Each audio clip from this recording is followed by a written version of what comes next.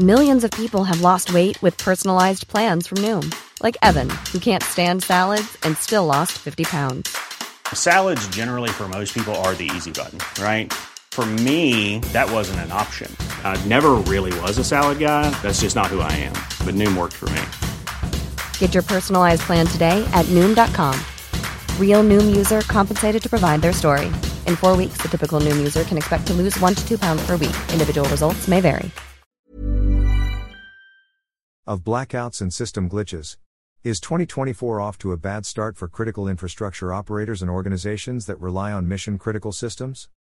Panay Island, which comprises the provinces of Aklan, Antique, Capiz and Iloilo and some parts of the rest of western Visayas, started the new year with blackouts causing unquantified financial damage to businesses and households and impacting the delivery of services, in particular, government and healthcare services. The Panay Island blackouts were attributed to the almost simultaneous tripping of power generation of various power producers on the island.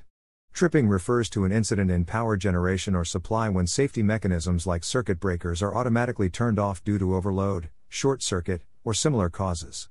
Apparently, Panay Island also experienced the same episode back in April 2023. The question is, if electric power disruption had already happened in April 2023, could it have been prevented in January 2024? The Philippine Stock Exchange, PSE, trading suspension due to a technical issue in the trading system was another notable incident that occurred on January 3, 2024, the second trading day of the new year. The outage started soon after the opening of the trading period in the morning and ended about 5 minutes before trading recess at noon. The PSE recorded a daily average value turnover of P6.09 billion for the year 2023. See https://www.stocks.com.ph/straws2023 One can just imagine the potential income losses resulting from the morning trading suspension. That's about 2.5 hours out of a total of 4 hours and 15 minutes of trading in a day. In a statement issued on January 5, 2024, see https://www.stocks.com.ph/statement on the January 3 trading halt/ The PSE attributed the inability of trading participants to connect to the PSE's front-end order management system, FIMS, to stalled processes involved in the iterative steps of account authentication in one of 4 silos of the FIMS. The statement did not delve into what caused the authentication process to stall. The PSE has had several incidents of trading being halted, which it attributed to technical issues in its trading system. Notably, an incident similar to the January 3, 2024 incident happened 2 years earlier, where trading participants were unable to connect to the trading system, which was simply attributed to a system glitch. See https://www.bloomberg.com/news/articles/2024-0103/Philippine Stock Exchange says market trading halted. Embedded checkout equals true. Similarly, the question is, if the inability of trading participants to connect to the trading system happened 2 years ago, could it have been prevented in January 2024 and in the future? The PSE explanation on the cause of the trading halt brings to mind the 2019 7-hour glitch in the automated election system where the transparency server failed to push the election returns, which it electronically received from thousands of vote counting machines to election monitoring organizations, political parties and media. The cause of the glitch was never explained. The 7-hour glitch caused a loss of confidence in the election results. The question is, what actions have been taken by the Commission on Elections to prevent a similar incident from occurring? Will the entities concerned be able to respond to address disruptive incidents and restore operations in the shortest time possible? Critical infrastructure and mission-critical systems must be able to continue operating in the event of any disruptive incident.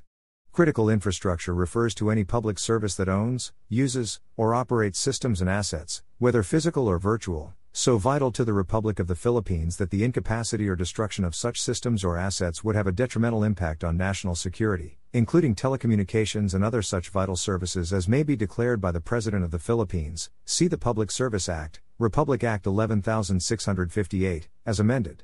A mission-critical system is a system that is essential to the survival of a business or organization. See https://n.wikipedia.org/wiki/mission_critical. The PSE trading system is a mission-critical system. It is a class of critical infrastructure in the sense that the PSE's inability to recover from a disruption of the trading system operations would have an impact not only on trading participants, listed companies and the PSE itself but also on the Philippine economy. The automated election system is also a mission-critical system. It is also a class of critical infrastructure. The disruption of its operations, as already seen in the 2019 7-hour glitch, will have a negative impact on the results of the elections. The power generators, the National Grid Corporation of the Philippines and the power distribution companies are components of a critical infrastructure. Each component organization uses mission-critical systems to manage power generation system, power transmission, and management of power distribution. Any disruption in any or all of the components can have a debilitating impact on the public. As shown in the recent blackout incidents in Panay Island, the blackouts impacted the ability of government agencies to deliver services to the public and the ability of private business organizations to operate fully. Even households were severely impacted. What can be done? A critical infrastructure protection legal framework is in order.